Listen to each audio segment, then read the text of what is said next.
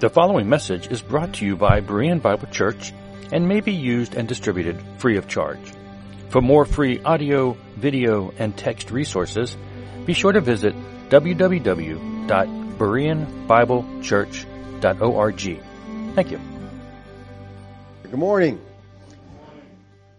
Appreciate you being here this morning. We have 5 more days of 2020. Are you excited? 5 more days until the new year. Now, to me, of course, this year is a little different than most. You're hoping this COVID thing is going to go away in the new year, but and it will. After January 20th, it'll all go away. But to me, the new year means a new Bible reading program. And I hope, like I said, that you've picked one out already and you're planning on going through the Bible next year. I want to share with you a quote from a letter that I received back in January of 2008. Now, if you've been listening to me for any length of time, you know that I occasionally harp on the fact that as a Christian, you should be reading through your Bible every year. I kind of think that's a minimum. That doesn't mean if you don't read your Bible, you're not a Christian. It just means you're not a very good one. And I'm serious because, we claim to be followers of God, then we ought to want to know what He says to us, and that's found in the Bible, so you might want to be reading it, all right? And I meet people at conferences, and I get letters from people telling me that I challenge them to read the Bible. One lady said, we heard about this idea of reading through the Bible from Berean Bible Church, and I'm like, it's not anything new that I invented or came up with. It just kind of, to me, is like, again, if you're a Christian, you want to read. All right? So, but I like challenging people to read through it. I think it's one of the most important things we can do. And all the people that I've challenged and the people who've taken that challenge, I've never had anybody come to me at the end of the year and say, that was a waste of time. I didn't get anything out of it. They always tell me what a blessing it was, how good it was in their life. I met a couple at our spring conference one year who actually challenged and convicted me because they had taken my challenge to the nth degree. The woman had read through her Bible 9 times in a year and a half. And she was so excited about what she was learning, she could hardly contain herself. They told me at the conference that they were working on a program of reading that would take them through the Bible every 30 days. That's about 40 chapters a day. It's about an hour and a half to 2 hours a day. Here's a quote from a letter they sent me. We are 8 days into our new goal of reading the Bible through every 30 days. This would mean at the 8th day that they have read a fourth of their Bible in 8 days. That would be 96 days worth of a year program in 8 days. Okay? They said, it is awesome and so rewarding. If people only knew what reading the Bible would do for them, I fear we wouldn't be able to afford one. That is powerful, people. I agree. If people just understood what was in there and what it would do for us. Now, 2 weeks ago, this was back in 2008, like I said, 2 weeks ago I was thinking about them, so I wrote him, and he wrote me back, and then he called me, and we talked for a while. It's been 12 years since they wrote me, but here was, since we've talked, since they wrote that letter, it's been 12 years. And last week when I wrote him, here was his response to me. He said, we're both doing well and reading through regularly. Because I wrote him, I said, how are you doing with your Bible program? Are you still reading through the Bible every 30 days? So he says, we're reading through regularly, howbeit at a little slower pace. I started memorizing, and with the time I needed, I had to cut down on my reading. Now, when he says cut down, he says, I am now on a 2-month schedule, 6 times a year. So he's cut way back. I told him, you're a real slacker, okay? You're only reading through 6 times a year, and that's because he is spending time memorizing. So I just thought, that's encouraging. And the thing is, they are both so excited. This is not a work, yes, and they do have jobs, okay? People ask me that question. Yes, they have jobs, okay? But they still find time. There's plenty of time to read your Bible. You just have to get some of the junk out of your life so you have the time that you need. Now, let me ask you this. I know I harp on this a lot. Why is it important? Why is reading your Bible important? Well, let me tell you that the Bible provides information about God that was not available anywhere else. You won't find it anywhere else. The Bible is divine self-disclosure. In it, the mind of God is revealed on many matters. And with the knowledge of Scripture, we don't have to rely on secondhand information or bare speculation to learn who God is and what He values. In the Bible, God reveals Himself. Why do we need to know about God? Why is this so important that we, know everything about Him that we can know? Well, A.W. Tozer, in his book, The Knowledge of the Holy, wrote this. Whatever comes into your mind when you think about God is the most important thing about you. Think about that, people. Really? When you think about God, and I'll tell you, when most people think about God, they got some crazy ideas, okay? Some crazy stuff floating around out there right now. But what we think about God will determine our response to Him. And our response determines our behavior. And we cannot think right about God without knowing the Scripture. You're not going to think right about God if everything you know about God you hear from somebody else. Go straight to the source. This is not the Dark Ages. We have Bibles, tons of them, tons of copies. We have them on our phone, we have them on our tablet, we have them everywhere. Believers, truth matters. And no more so than when it comes to God. It's imperative that what we believe about God is the truth about Him. What we believe about God, it's called theology proper, affects how we live. And theology, believe it or not, is very practical. It touches our lives every day in many ways. Worry, anxiety, fear, depression can all be a result of faulty theology. See, a proper view of God is what strengthens us in the midst of extremely difficult circumstances. It appears to me that biblical literacy is at an all-time low in our society. The solution to our fear, the solution to our anxiety is not a psychologist, it's not a counselor, it's not a self-help book. Our solution is theology proper, a knowledge of Yahweh. We need to come to know the God of the Bible. Martin Luther said this to his opponent Erasmus, "Your thoughts of God are too human." I think that most of us fall into that same category. Our thoughts of God are way too human. We have created a God in our own image. A.W. Pink said this, "The God of modern religious thought no more resembles the supreme sovereign of the Bible than does the dim flickering of a candle resemble the glory of the noonday sun." I agree. And only as we come to know the God of the Bible will we know what it is that He expects from us. Does He expect anything? I'd have to say that I think most Christians live as they think God expects nothing from them. What does God want from us? Well, we could probably name a lot of things, but what's number one? What does God want from us more than anything else? It's a one-word answer. Faith. Hebrews 11:6. Without faith, it is impossible to please Him. For whoever would draw near to God must believe that He exists and that He rewards those who seek Him. The God who created us wants us to trust Him. Now, the writer of Hebrews lays down an axiomatic truth here, and he uses the aorist tense in the infinitive to please. The statement's universal in its application, and it's timeless. The idea is this: without faith, it's impossible to please Him at all. It's not belief in the existence of a God that's meant here, but the existence of the God of the Bible. The God of the Bible is holy. He's just. He's good. He's loving. He's wrathful. He's merciful. And He's sovereign. In order to live by faith, we must believe that God is who He says He is.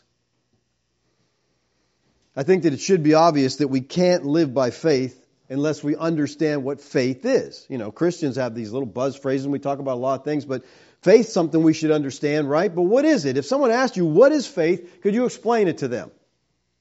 I would dare say that most people in churchianity couldn't give you a concrete definition of faith. So let me give you one, all right? Biblically defined, faith is understanding and assent to a proposition. Let me try to explain this, all right? Understanding. First, you got to know what's being said, and then you assent to that. In other words, I believe what's being said.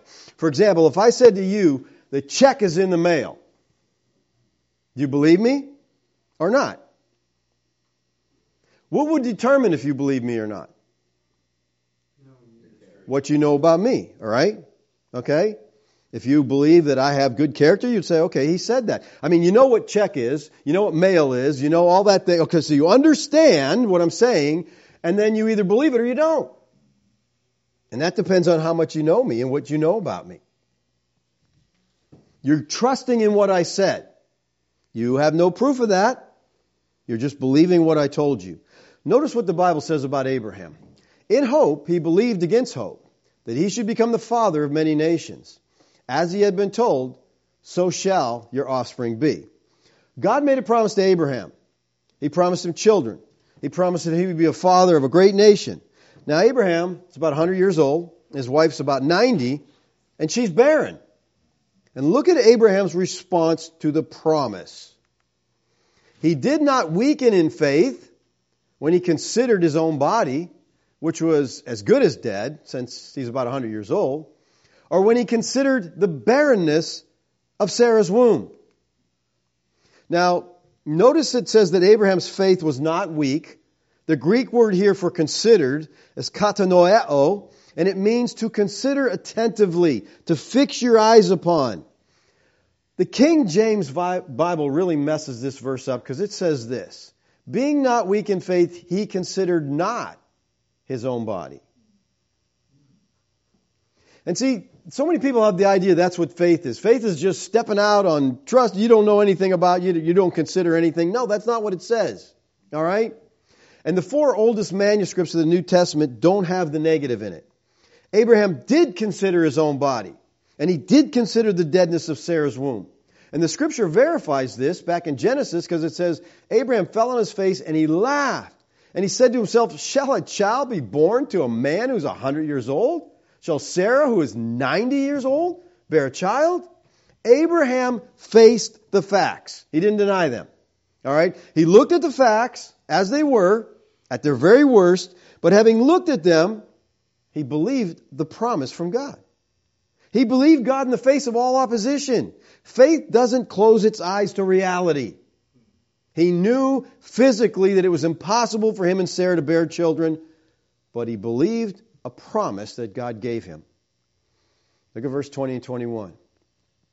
No unbelief made him waver concerning the promise of God, but he grew strong in his faith as he gave glory to God, fully convinced that God was able to do what he had promised.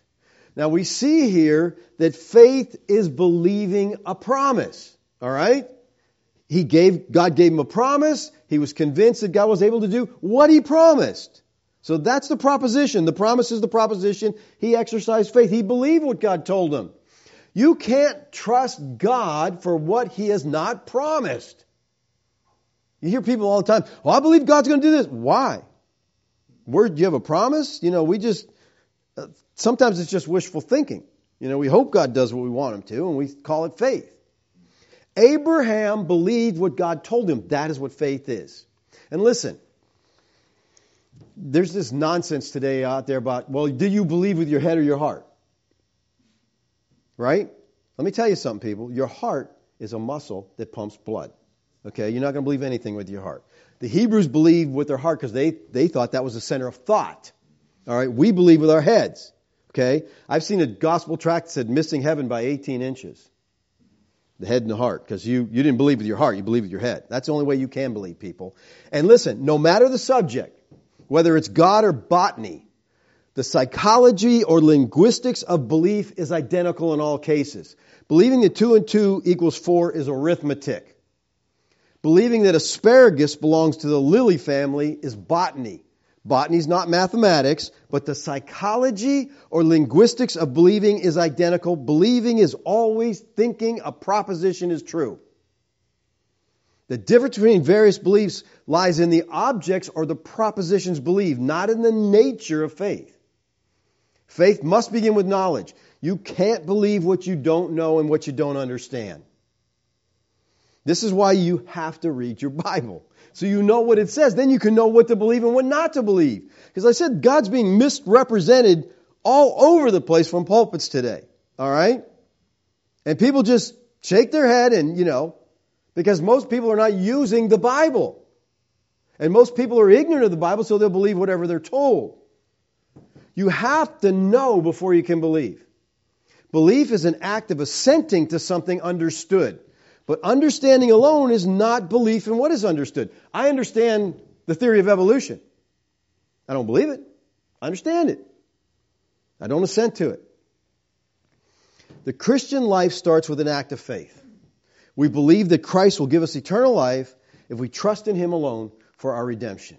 For God so loved the world that He gave His only Son, that whoever believes in Him should not perish but have eternal life. That's a promise. When I believe Christ, I'm given everlasting life.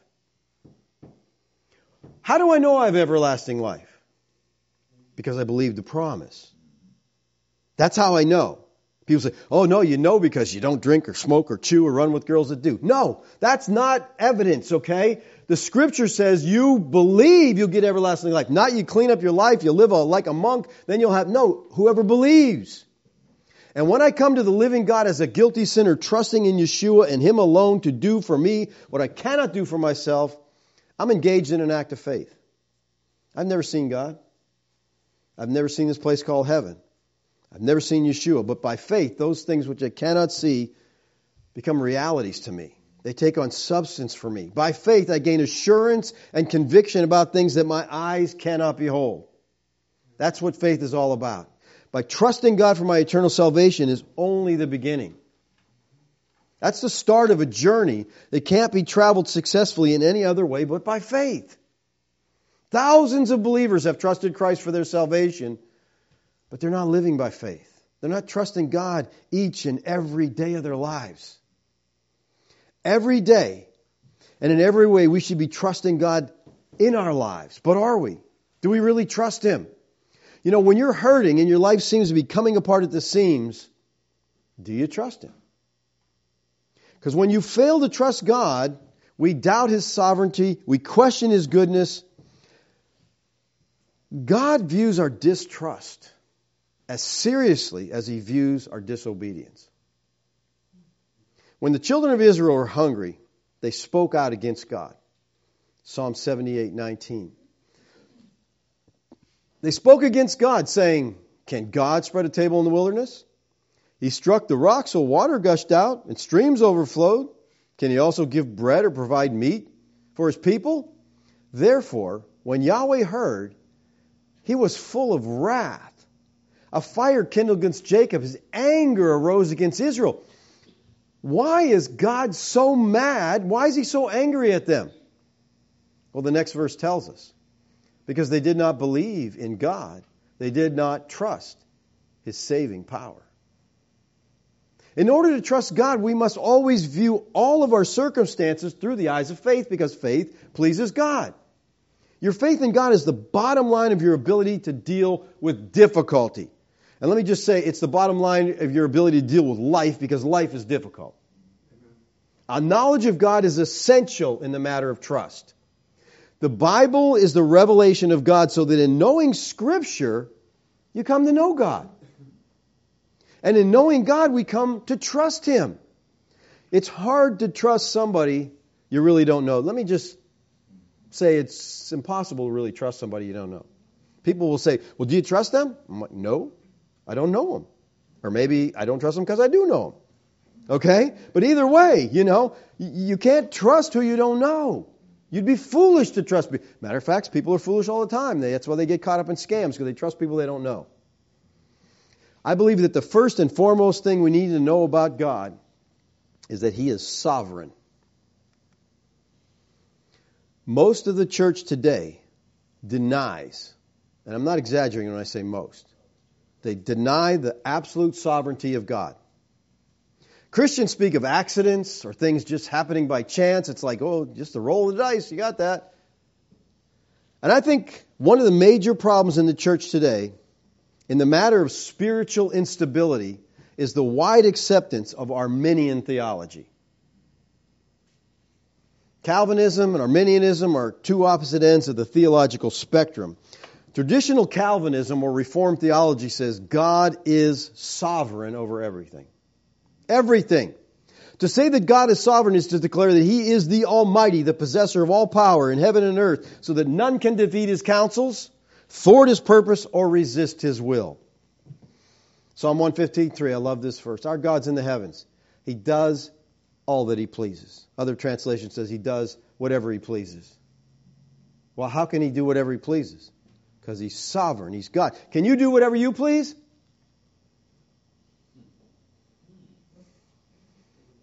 No, you can't. Of course not. You can't do whatever you please because too many things are out of your control. If I could do whatever I please, we'd have a very different government. Okay?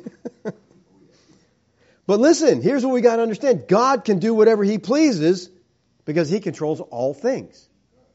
The Bible clearly teaches that God is sovereign. Look at 1 Corinthians that David read this morning, 29:11 through 13. Yours, O Yahweh, is the greatness and the power and the glory and the victory and the majesty, for all that is in the heavens and the earth is yours. Yours is the kingdom, O Yahweh. You are exalted as head above all. Both riches and honor come from you. You rule over all. In your hand are power and might. In your hand it is to make great and to give strength to all. And now we thank you, our God, and praise your glorious name. Listen, God did not simply create the world and then walk away. He constantly sustains that which He created.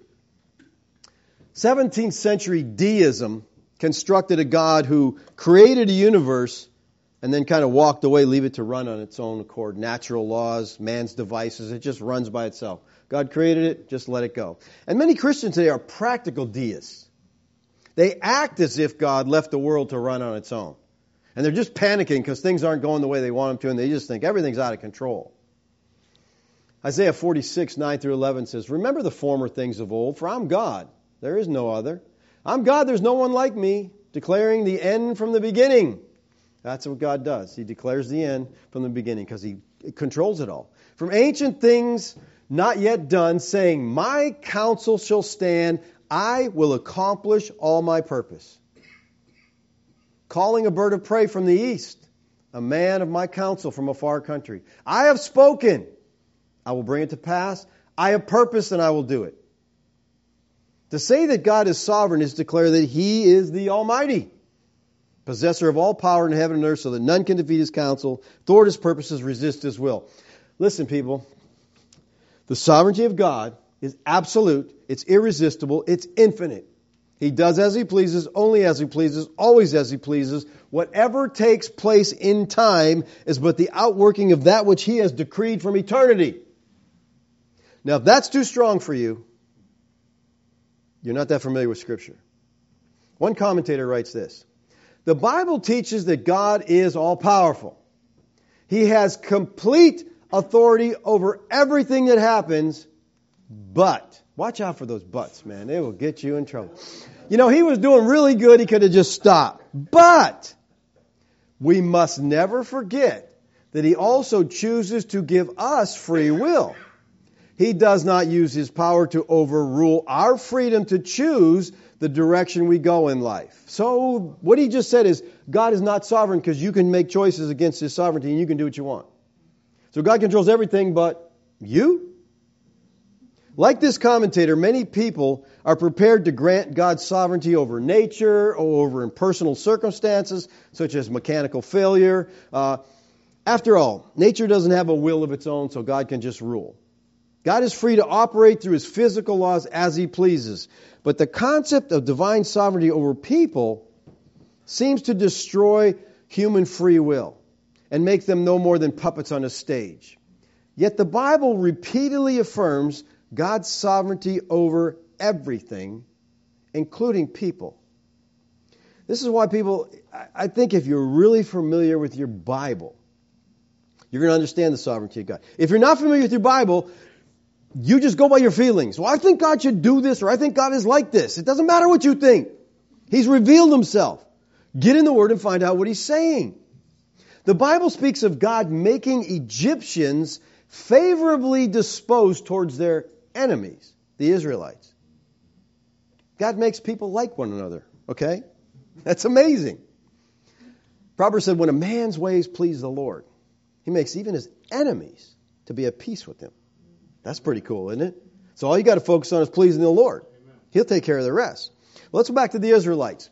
Exodus 12, 35, 36. The people of Israel had also done as Moses told them, for they had asked the Egyptians for silver and gold jewelry and for clothing. They just trashed, God just trashed Egypt. And now they're saying, hey, give us all your stuff, we're leaving. We're going to take it with us. You'd be like, no, you already ruined the whole place. You want to take our stuff?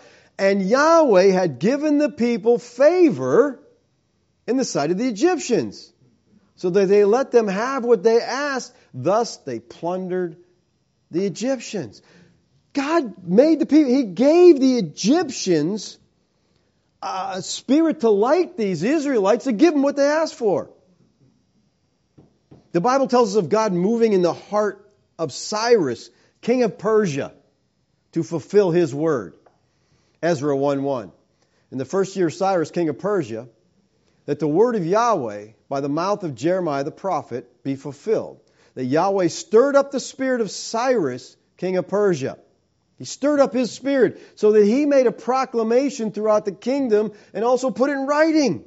So God turned Cyrus's heart towards the Israelites. The Bible also tells us of King Nebuchadnezzar, as official, showing favor and sympathy towards Daniel. And God gave Daniel favor. He's in enemy territory. He wants to go his kind of own way, not do what they want him to do. And so he asked for favor. And it says, God gave Daniel favor and compassion in the sight of the chief of eunuchs. And he said, okay, I'll let you do what you want there. I think one of the strongest assertions of God's sovereignty over everything is found in Proverbs 21:1. The king's heart is a stream of water in the hand of Yahweh. He turns wherever He will. He turns it wherever He will. What? The king's heart. Listen, the heart to the Hebrew was the thought process. When they thought about emotions, they thought of the gut, but the heart to them was the thinking process, his thinking. So here we see that Yahweh controls the thoughts of the king. Now, the truth of God's sovereignty over the hearts of all people, I think, is taught here in the strongest illustration. His control over the most absolute of wills, the king's heart. Now, you've got to understand, in Solomon's time, the king is an absolute monarch. There is no legislature to pass laws that say, oh, king, you can't do this or you can't do that. There's no Supreme Court to restrain any of his actions. The king just does whatever he wants to do whenever he wants to do it. He's king. If you don't like it, guess what happens? You lose your head, okay? He's king. His authority over his realm is unconditional and it's unrestrained. Yet this verse teaches that Yahweh controls the heart of the most powerful monarch on earth as easily as a farmer directs the flow of water in his irrigation ditches. That's the idea here. The king's heart is a stream of water. In other words, the irrigation, they would just dig a ditch here, make the water go there, make the water go wherever they want to. They directed it. Well, the king's heart is like a stream of water in the hand of God. God turns that heart wherever He wants it to go. The argument then is from the greater to the lesser. If God controls the king's heart, He can control anybody's heart, right? All must move before His sovereign influence. Now, all of us at times find ourselves and our future, immediate or long range, in the hands of others. Would you agree with that? Sometimes somebody's in charge. A government official could deny a visa. They could to enter into a country. Or the government can do all kinds of things to make people's life miserable. If you don't wear a mask, they drag you off to jail. I've seen it happen. Okay?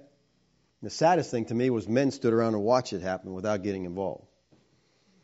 Like, I'd be in jail with her, but it's criminal, people.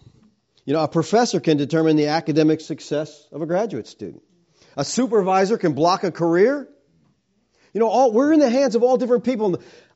Last week I was thinking about this, and I don't even know why, but I was in the Navy living here in Norfolk back in 1977. And my father died. And my mother was a mess after his death. An absolute mess. So I put in for what was called a hardship discharge. I wanted to go back to Erie, Pennsylvania and take care of my mother. I just felt that was the right thing to do. The discharge was turned down. So I refiled. I got doctor's notes. I put together a package that people were telling me, you're good. You're good to go here. They'll take this. Well, guess what? I was turned down again.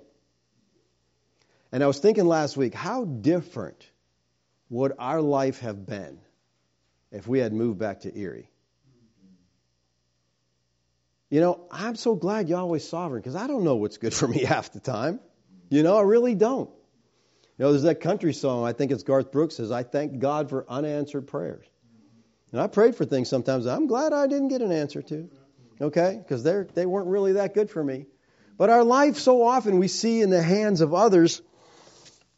But in reality, we're not at the mercy of those people.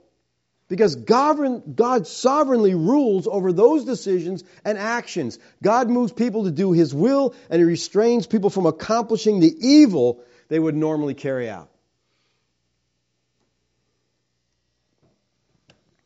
I remember so vividly in the Navy, I was in charge of 1st Lieutenant Division, and I was a second class at the time, I believe.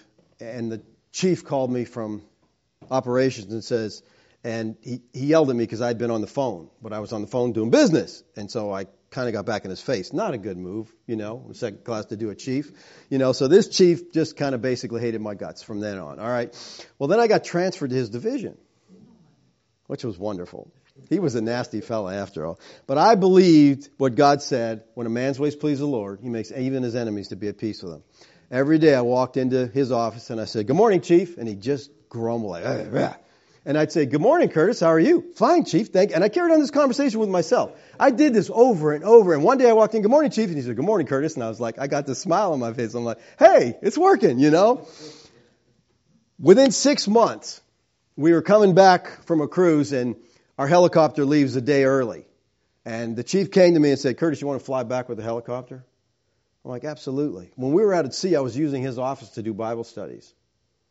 So it was just, you know, God is in control of the human heart. Our responsibility is to please Him. He takes care of other things for us. All right?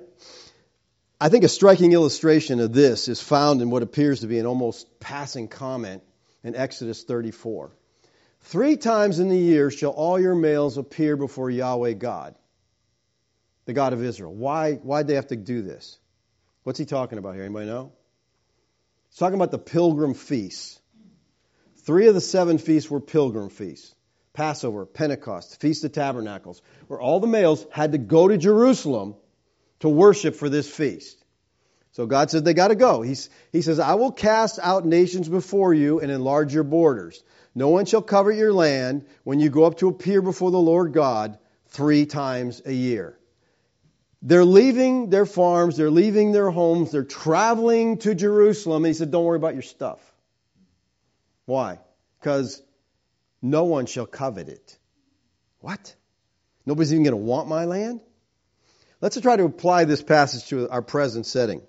What God commanded Israel to do was the equivalent of commanding our nation to shut down all its commerce, close all educational institutes, furlough all its military personnel simultaneously, and gather all those people into one giant Christian assembly 3 times a year.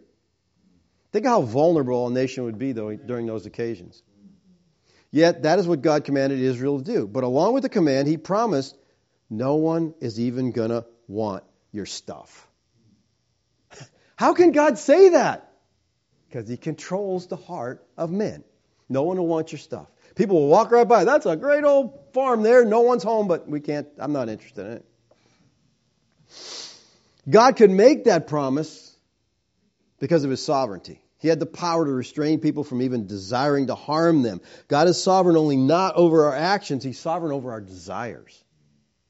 And if we're going to trust God, we need to understand that He's in control of every aspect of our lives.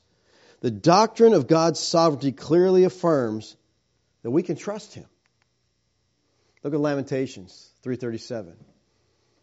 Who has spoken and it came to pass, unless the Lord has commanded it? Is it not from the mouth of the Most High that good and bad come? No one can act outside God's sovereign will or against it. And rather than being offended by the Bible's assertion that God is sovereign both over good and bad, believers should be comforted by it. Whatever it is that we're going through, whatever your situation in life, you can be sure of two things. Number one, God is controlling it. Sometimes that's not so good. People get mad I know you're controlling it, so now I'm mad at you, because I don't like what you're doing. Secondly, you can understand this. If you're His child by faith in Yeshua, He loves you. So He loves you and He's controlling your life. That's a good combination, right? How comforting is it when the God who loves us controls every event in time? We need to learn to trust Him even when we don't understand, because faith pleases God. Do you know Him well enough to trust Him no matter how painful or fearful a situation may be? God controls everything that happens. Everything. Now listen to me, people. Hang on for just a few minutes and let me explain myself before you go off the rails, all right? If a businessman has a total financial collapse, it's an act of God. If a loving Christian parent loses a child through sickness or murder, it's an act of God. Now, I know that when I say that, most people who call themselves Bible believers have a fit.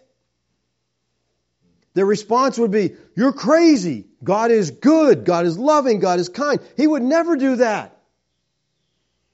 That sounds good. It feels good, but is it what the Scriptures say?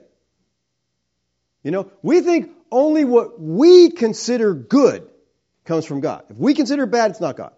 All right? Well, let's look at the Scripture and let me show you some absolute proof that whatever happens, God is behind it. Notice what Job said. You all know about Job, okay?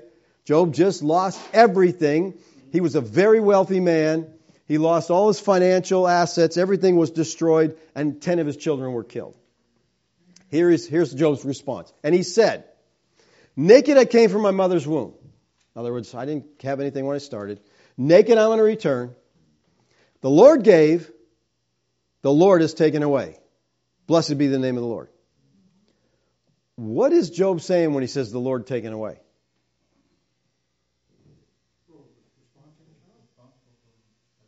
All his finances just wiped out and his 10 children are dead. Who's he blaming? He's blaming God. Now listen, Job was a real man, not a mythological figure. He's mentioned by Ezekiel. He is classified as one of the 3 great men of the Tanakh, along with Noah and Daniel. He's mentioned also by James, who refers to Job's patience and steadfast endurance. He was a contemporary of Abraham. This book goes way back to the beginning, the very beginning of beginnings, the book of Job. So after a total financial collapse and the death of 10 children, Job says, the Lord has taken away. Look at verse 1, 18 and 19. Your sons and daughters, these are the messengers bringing this news to Job, were eating and drinking in their oldest brother's house, and it fell on the young people, and they are dead. They're all dead. Now, he says the Lord has taken away. That's what the Scripture says. You look it up in any translation, they all say the same thing. He killed all my children. Most Christians will go crazy over this today. They say, Job is so grief-stricken by what happened, he's lost his mind. He's saying things that he doesn't even know what he's saying. His 10 children died. You can't expect him to be right. He's out of his mind. They say Job is blaspheming. I say they're blaspheming because they're going against the Word of God. Scripture says that Job was worshiping. Job arose, he tore his robe, he shaved his head, he fell on the ground, and he worshiped. Job's not attacking God. He is worshiping when he says the Lord is taken away. He not only recognized God's sovereignty, he also recognized in it that God could do whatever he wanted to do. He's God, he's sovereign. I'm rejoicing in the sovereign God. Now, just in case you think that Job is wrong saying this, and I know people who say, I've heard preachers say, he was out of his mind, this is wrong. The inspired writer of the book makes a comment to avoid misunderstanding. Lest anyone say that Job should have attributed this to Satan or somebody else, the writer writes this: in all this, Job didn't sin. What? Or charge God with wrong.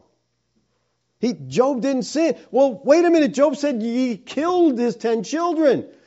He didn't sin saying that. And he's not charging God with wrong because God did do that. Okay? All right, let's jump to the last chapter of the book. Job 42. After Yahweh had spoken these words to Job, Yahweh said to Eliphaz the Temanite, my anger burns against you and your 2 friends. These are Job's comforters. God's mad at him. Why? For you have not spoken of me what is right. Watch. As my servant Job has. What? God's mad at these friends of Job's because they're not speaking of God what is true and right, but he says, Job has spoken of me what's true and right. He's not mad at Job. The Bible says that Job, who accused God of killing his 10 children, didn't charge God with wrong, but in fact spoke of God what was right. Now let me ask you something. Does that fit your theology? If not, you better work on making some changes to your theology because God's not going to change. Okay? God never changes. This is who he is. All right? He's sovereign. You say, well, I don't like that. I understand that. He's God. You're not. And if you understand that he does love you, it makes a difference.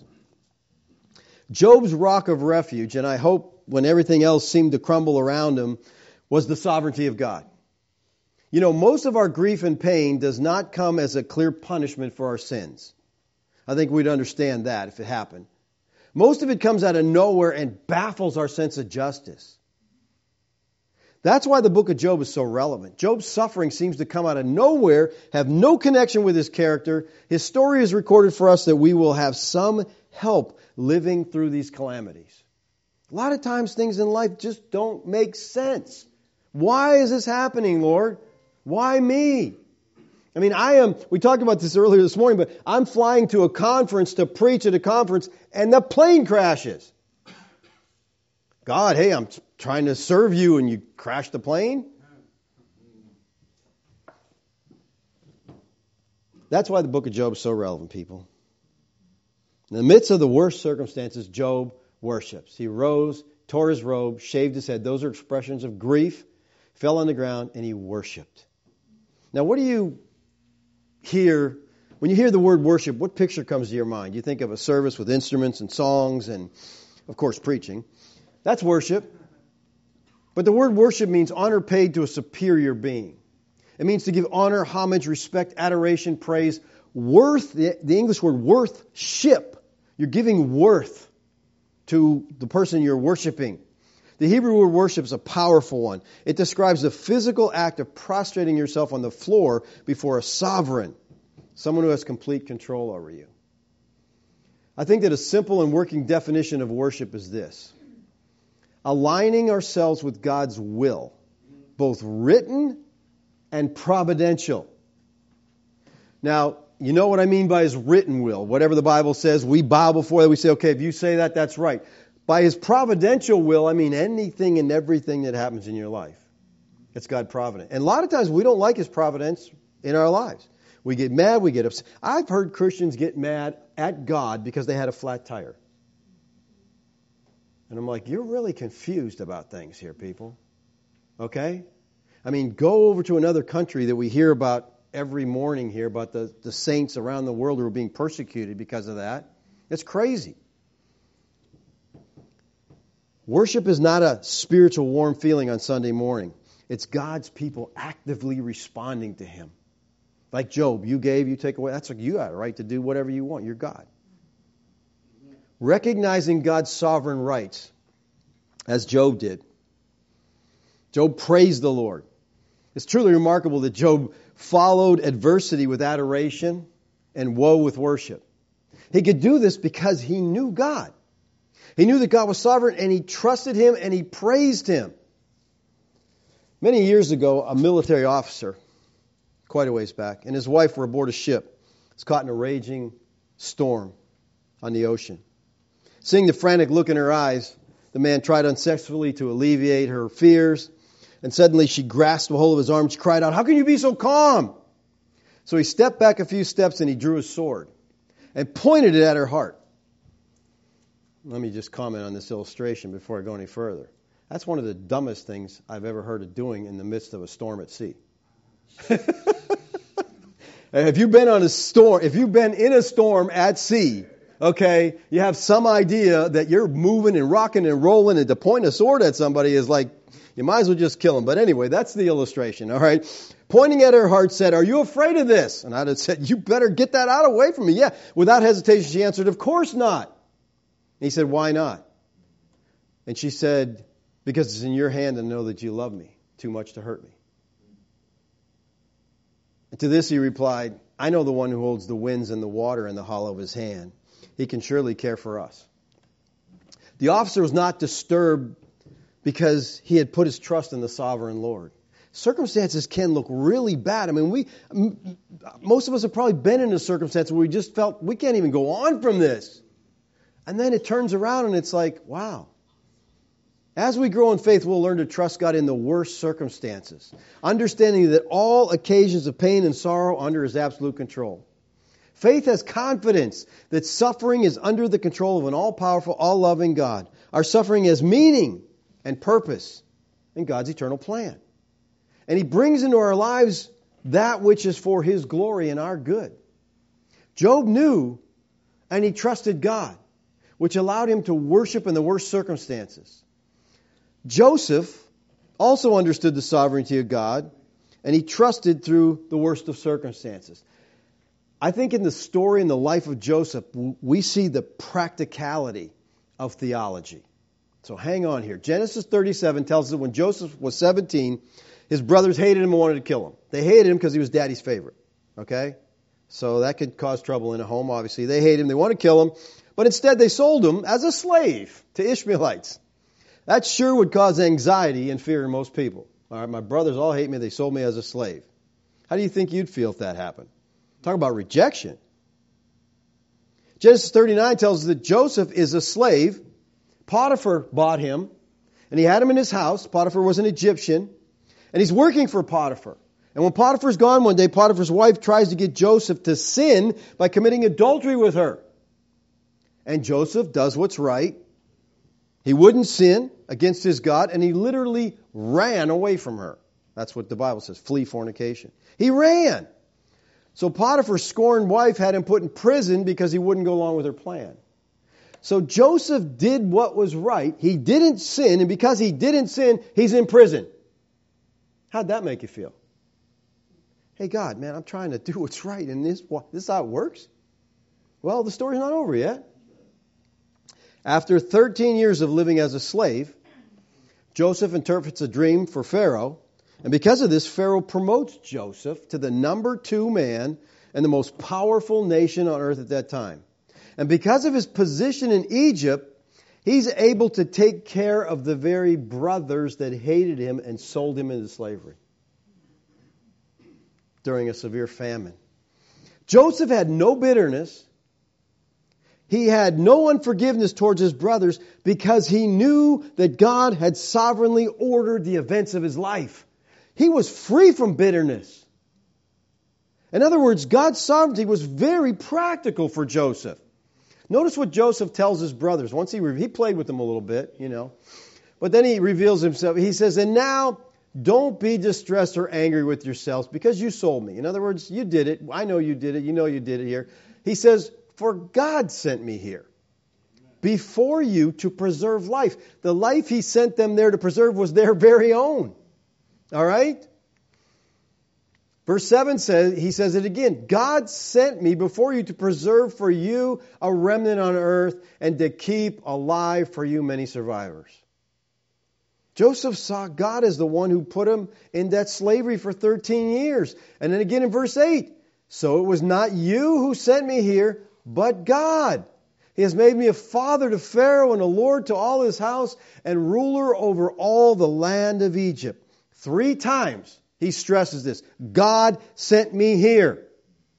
Joseph had a divine viewpoint. He saw things from God's perspective. He saw his brothers as instruments in God's providence to get him to Egypt. It was his brothers who sold him to slavery. But Joseph says, it was not you who sent me here, but God. Joseph's strength and his comfort in adversity came from a knowledge of God. He trusted God. Now, many years later, Joseph's father died, and his brothers were afraid that Joseph would get revenge on them for selling him into slavery. So look with me at Genesis 50 to see Joseph's response to them. When Joseph's brothers saw that their father had died, they said, it may be that Joseph will hate us and pay us back for all the evil we did to him. So they sent a message to Joseph saying, your father gave this command. They're making stuff up here. Before he died, say to Joseph, please forgive the transgressions of your brothers and their sin, because they did evil to you. See, they're just admitting what they did was wrong. And now, please forgive the transgressions of the servants of God, of your father. Joseph wept when they spoke to him. His brothers also came and fell down before him and said, behold, we're your servants. Now watch Joseph's response to this. Do not fear. Am I in the place of God? As for you, you meant evil against me. They did, didn't they? Yeah. But watch what he says. But God meant it for good, to bring about that many people should be kept alive as they are today. So he tells his brothers, I'm not in the place of God, meaning I'm not going to take vengeance against them. Vengeance belongs to the Lord. He tells his brothers, I know you meant evil. He knew that. He faced reality. He didn't think, well, maybe they didn't understand what they were doing. Maybe they liked me and they just needed some money. They wanted talking about killing me and then they sold me. No, he understood. You meant it for evil. But he says God meant it for good. All that happened was put into place by God to save the lives of his family. For 13 years, things didn't go too good for Joseph. But in the midst of his suffering, he trusted God. 13 years is a long time to sit in prison. For 13 years, Joseph had no idea why his brothers hated him so, why they did that to him. For 13 years, Joseph trusted God when he couldn't see the light at the end of the tunnel. But he knew God was sovereign, and he knew God controlled things, so he rested in him. You know another cool part of this story? When Joseph's in prison, the prison guards have favor towards Joseph, and they kind of make him a boss down there in prison. Okay? Believers, I want you to understand here, there is great comfort in theology proper for our daily lives. Because when you really know the God of the Bible, you can trust him. The hurts in your life are controlled by God for your good. The way that you handle problems, temptations, trials, difficulties is a reflection of your view of God. You know, when we're trying to witness and we're trying to let people know about our God and how great he is, and when they see us fall apart in the midst of a crisis, they're like, what happened to your God? But when they see Christians, when everything's going the way a Christian wants it to go, they say, praise God. And that's what praise God means. When a Christian says praise God, that means God's doing everything I want him to do. Because we don't normally say that when our life's falling apart, do we? We don't. If you know God, you know that he's omnipresent. All of God is everywhere. He's omniscient. He knows everything. He's all-powerful. He can do anything he wants to do. And if you understand that he loves you, why would you ever worry? The God who loves me as his own child controls every event in time. Now, like I said, we're not always going to agree with the stuff he does. We're going to wish, Lord, this storm is kind of heavy. Can you do something here? Can you help me out? But he's in control. He's sovereign. He's working everything out for your good and his glory. Everything that happens is for his eternal purpose. And we know, Romans 8:28 says, we know that for those who love God, all things work together for good. For those who are called according to his purpose. Now this text does not say that all things are intrinsically good or pleasant. They're not. All things are not necessarily in themselves good. We spoke about that early again this morning. It was, we were talking about me this morning a lot. And, I talked about when I got the swine flu shot, I got Guillain-Barré syndrome, was paralyzed for a time. That didn't seem good at all to me. Okay? Not at all. But I knew, after I laid in that hospital bed and could not move, I knew why I was there. God had called me to preach, and I was busy doing a lot of other things. I was like, I was kind of like Jonah. I was on a fish trying to get away. And after that happened, I said, okay, I have no options against this kind of control. Okay, God got my attention and turned me around and put me in the right direction. But it doesn't mean everything's going to be right or happy or, in our circumstances day by day. But He works what's best for us, doing what is eternally good for us and in us. But in all experiences of life, even the most difficult and painful, God is working His good. Believer, no matter what happens to you, God meant it for good. Trust Him. Theology brings comfort. And I think the more you know Yahweh, the more at peace you will be in life in every situation, every circumstance. We see this in the life of Paul, one who wrote so much about God's sovereignty, more than any other person. All right? He's in prison. He's been beaten and stuck in prison, and he just praises God in the midst of it. Because his theology brought him comfort. He knew God was in control. The more you're at peace, the more you know God, the more you will be at peace with life. And listen, let's end where we started. The only way you can learn about God is from reading your Bible. So it's important to read. And it's not just I want to check off my list for this day. We read with the point of, I want to understand God. I want to have Him reveal Himself to me. I want to see my own heart through the Word of God, how God views us. I want to learn. People, if you go to the Bible with a desire to see and learn, it's exciting. It's encouraging. And after years of going through it over and over, you're going to start connecting things. Oh, you read something in the Tanakh and you say, hey, Paul said that over in Romans. And then things just start to come together. People, there is nothing you can do, I believe, that is greater than spending time in the Word of God on a regular basis. Going through the Word of God, studying the Word of God, reading the Word of God, just getting familiar with it. Get to know your God. It's the greatest thing you'll ever do. Let's pray. Father, I thank You this morning for Your Word. Lord, I wish I had more words to communicate what I feel, that, Lord, the importance of Your Word. I believe if we really did grasp the significance of it, we would spend way more time in it. God, help us to evaluate our lives, our priorities, our time, and help us to make time for You, Lord. Help us to realize how important it is to know and walk in fellowship with the living God. Thank You, Lord, for Your grace to us. Thank You, Lord, for Your patience with us. Amen. All right. Questions or comments? Yes. Hey, so I just wanted to hear your definition. How do we reconcile the problem of evil with God's sovereignty? I don't know that it has to be reconciled. Isaiah 40 or 45:7 says, I, the Lord, create the evil and the good. And the word there, a lot of Bible translations have taken that and translated it different. I create the evil, I create the calamity and the good. But the Hebrew word there is ra.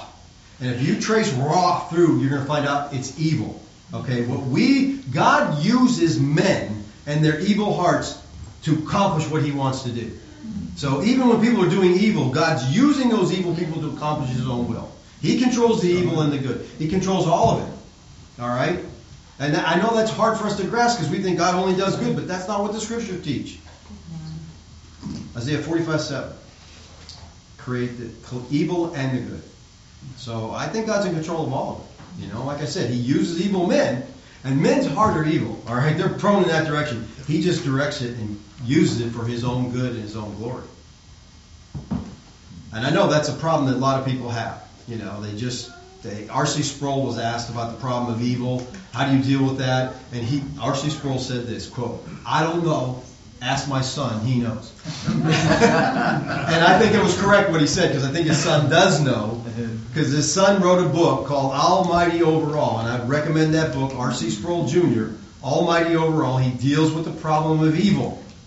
And I think he deals with it in a very good way. He helps you understand God's in control of everything. Anthony. So what's the saying of God gives us all a measure of faith? So even with those words I just spoke, it's still his divine, however he set it up at his timing. Well, if you have faith, faith is a gift from God. Ephesians 2:8-9. Okay? It's a gift from God. But the Bible also says faith comes by hearing, and hearing by the Word of God. In other words, initial faith to trust God comes from God. But we are responsible to grow in that faith, to learn to trust Him more and more. And again, faith comes from hearing. Right. The Word of God. The more you understand the Word of God, the more you'll grow in that faith. That's what I'm saying. That growth is determined by Him. Right? Yes, but right. he uses means to accomplish that end. And the means are the Word of God and the providence of God. Okay. Because the providence of God pushes you to the Word and pushes you heavenward, you know. Have you ever noticed that when, let's say you're on vacation, how's your prayer life when you're on vacation? Who's God? I'm having a good time. But have you noticed when you're in the midst of a crisis, you're praying constantly? I'm always convicted about that. I'm like, God, I haven't talked to you much, and things are going too well, you know. And we've got to focus that when things are good and they're bad, we need to be communicating. But we seem to use prayer as like a life preserver. Like, I'm in trouble. Could you help me out? Well, how about when things are going good? You could just come and praise me, thank me for it, you know. Which is what He wants. That's right. I try to develop that habit. When I get in bed at night, I lay there until I fall asleep, which usually sometimes is 3 seconds. But I try to just thank God for all these gifts. Because, I mean, it's amazing. I'm getting into bed, you know, that's dry, and I'm in an air-conditioned environment or heated environment, and I've got a bathroom just, a couple feet away. I got all this, and I'm like, how can I not just thank God for everything I have? You know, the saddest thing to me is when you see an American Christian who is ungrateful. That's like an oxymoron, people. I mean, all we have, and on top of that, eternal life, and sometimes we're just not grateful. Anybody else? Now you're meddling. Yeah.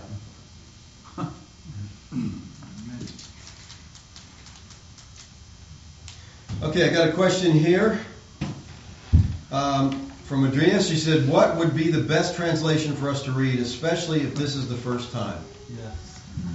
A couple. I think the ESV is a very good translation. No, I would not recommend Young's, David, okay? David read from Young's. Young's is a literal translation. It's not something you want to pick up for David reading. For most people, let's put a few years down the road. The ESV and the Christian Standard Bible. I think the Christian Standard Bible is very good. I think the ESV, I think those are two of the better translations out there as far as being accurate, as far as communicating what the languages really say. But here's what I would recommend. If you're doing this through the Bible reading program, every year switch up the translation and see what other translations are saying. And you'll be amazed. And sometimes if you're reading a verse and you're like, that's confusing to me, look it up in several other translations. You could get a very different picture just from looking at other translations. And, people, this day and age, I've got enough stuff on my phone that I can Bible study forever. I mean, I got commentaries, I got all kinds of Bibles translated. I got everything on here. I use Takarta Bible application. And Takarta right now has got a special where they're selling a lot of things at a very good rate. I just think it's an excellent translation. You can put notes in it, you can color, you can highlight in different colors, you can do all kinds of things in that translation. And like I said, there's many, many translations. So, Keith from North Carolina says, I once used the illustration of a storybook where the main character was born and died. God is the author of our story. We just can't read ahead. God is the author of a story. We just can't read ahead. Yeah, that's true. The story is laid out. You know, looking back, I'm glad that God didn't tell me where life was going. Okay? I'm glad it just kind of came upon me because I'm like, no, thank you. I don't want that. You know. But we get through it as we trust Him and make progress in our relationship with Him. Anybody else? Yes. Sorry, last question. You're right. All right. So when you look at Genesis 18:23, Abraham's talking to God at Sodom and Gomorrah, and Abraham changes God's mind. So do you believe that God's sovereignty is malleable? No. Okay. All right. And see, here's the idea with God changed His mind. All right. God doesn't. First of all, He knows everything. He knows the beginning from the end. I often say this: has it ever occurred to you that it never occurred to God? He just knows everything, okay? So the idea of Him changing His mind, it means that His action changed because they moved. They did something. Like God threatens, I'm going to judge you. I'm going to wipe you out. But they repent. And so then He doesn't wipe them out. He doesn't. You know, when the Bible uses that terminology, God changed His mind. But again, He knows everything. He always knows what's the best. And, you know, He knows the end from the beginning. He knows what's going to happen down the road. So He doesn't need to alter anything. So again, there are difficult things in the Bible that we come across like that. We're like scratching our head. How does that fit in with the rest of it? That's why as we read through Scripture, all of Scripture, we start putting things together. All right? I'll tell you, one of the strongest things to me that I've gotten from reading the Bible constantly, every year through, is the absolute sovereignty of God. He controls everything. Amen. I mean, you watch, He does this, He does that, and everything's happening. Just how can God give a prophecy? How can the prophets give a prophecy if God didn't control everything? I prophesied this is going to happen. Well, what if that person died? What if a mosquito bit that man, he got malaria, and he died? And God's like, oh, I got to go to plan B, that darn mosquito. No. Everything is controlled. And I know, listen, this is how big God is. This is how awesome God is. All right? That He controls all things. And you'll see that, you know, through the Scripture very clearly. Because He tells us that so we can have peace. When I first understood the sovereignty of God, it bothered me so much. I was Arminian, so it really bothered me. Who does He think He is? And then I realized, He thinks He's God. Okay, you can do whatever you want. That's the advantage of being God. You can just do whatever you want. So the sovereignty of God really bothered me because I thought that's not right because I saw bad things and I didn't want to blame them on God. You know? But I didn't understand that if God can't control that, then we're in trouble. Okay? So when I did come to understand and embrace the sovereignty of God and came to Calvinism, it was just like a breath of fresh air. It's like I'm in such peace because my God who loves me, I go back to that basic thing. He loves me, controls the environment around me for my good and His glory. Rest in peace. Just rest in peace. That's it. That's it. You can rest in peace because, just think of the things we do that have put our lives at risk. You know, and I'm not talking about COVID because I don't think that's too life-risking, all right? But we're driving down the interstate, you know, or we're driving down just a 2-lane highway at 50 miles an hour and the cars are right past. What does it take for someone to come into our lane, you know? And you hear of people escaping the things they should never escape, and you hear of other people dying under the strangest circumstances. A guy's jogging along the beach, and he gets hit by a plane and killed. Because the plane, you know, had problems and he was trying to land. The guy had ear things in and he was running along listening to music, couldn't hear the plane coming in, and it hit him and killed him, running on the beach. Okay, strange things? Yeah. God is in control. All right. Kath, band, singers, come on down here. Wait. Okay, here's a question. Are we on a stage? Do we have a say in things? All right. When I say we don't have free will, I think that free will is a misnomer. All right, no will is free. My will is bound by the things I learned, the things I like, my experiences in life. Martin Luther wrote a book about this thick called The Bondage of the Will. All right, and he talks about your will is bound. Okay, so free will is just ridiculous to start with. But then, you know, people, when you say that, people think, well, they don't have choices. Have you made any choices today? Did you feel compelled to do that? We just make choices. We make hundreds of choices every day. Yes, I have volition and I choose constantly. And hopefully I try to let the Word of God guide me so I choose right. But sometimes I don't. But we make choices. We're not robots. I did what I did because I married Kathy because I thought she was hot. It wasn't, I didn't feel like God wants me to marry. No, I didn't know it. I didn't even know God when we got married. Okay?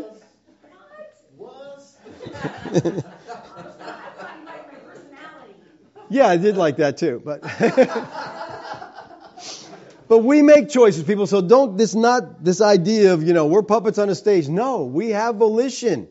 But somehow, in our choices, God controls and orchestrates. I mean, it'll blow your mind because God is so big that we have trouble comprehending Him.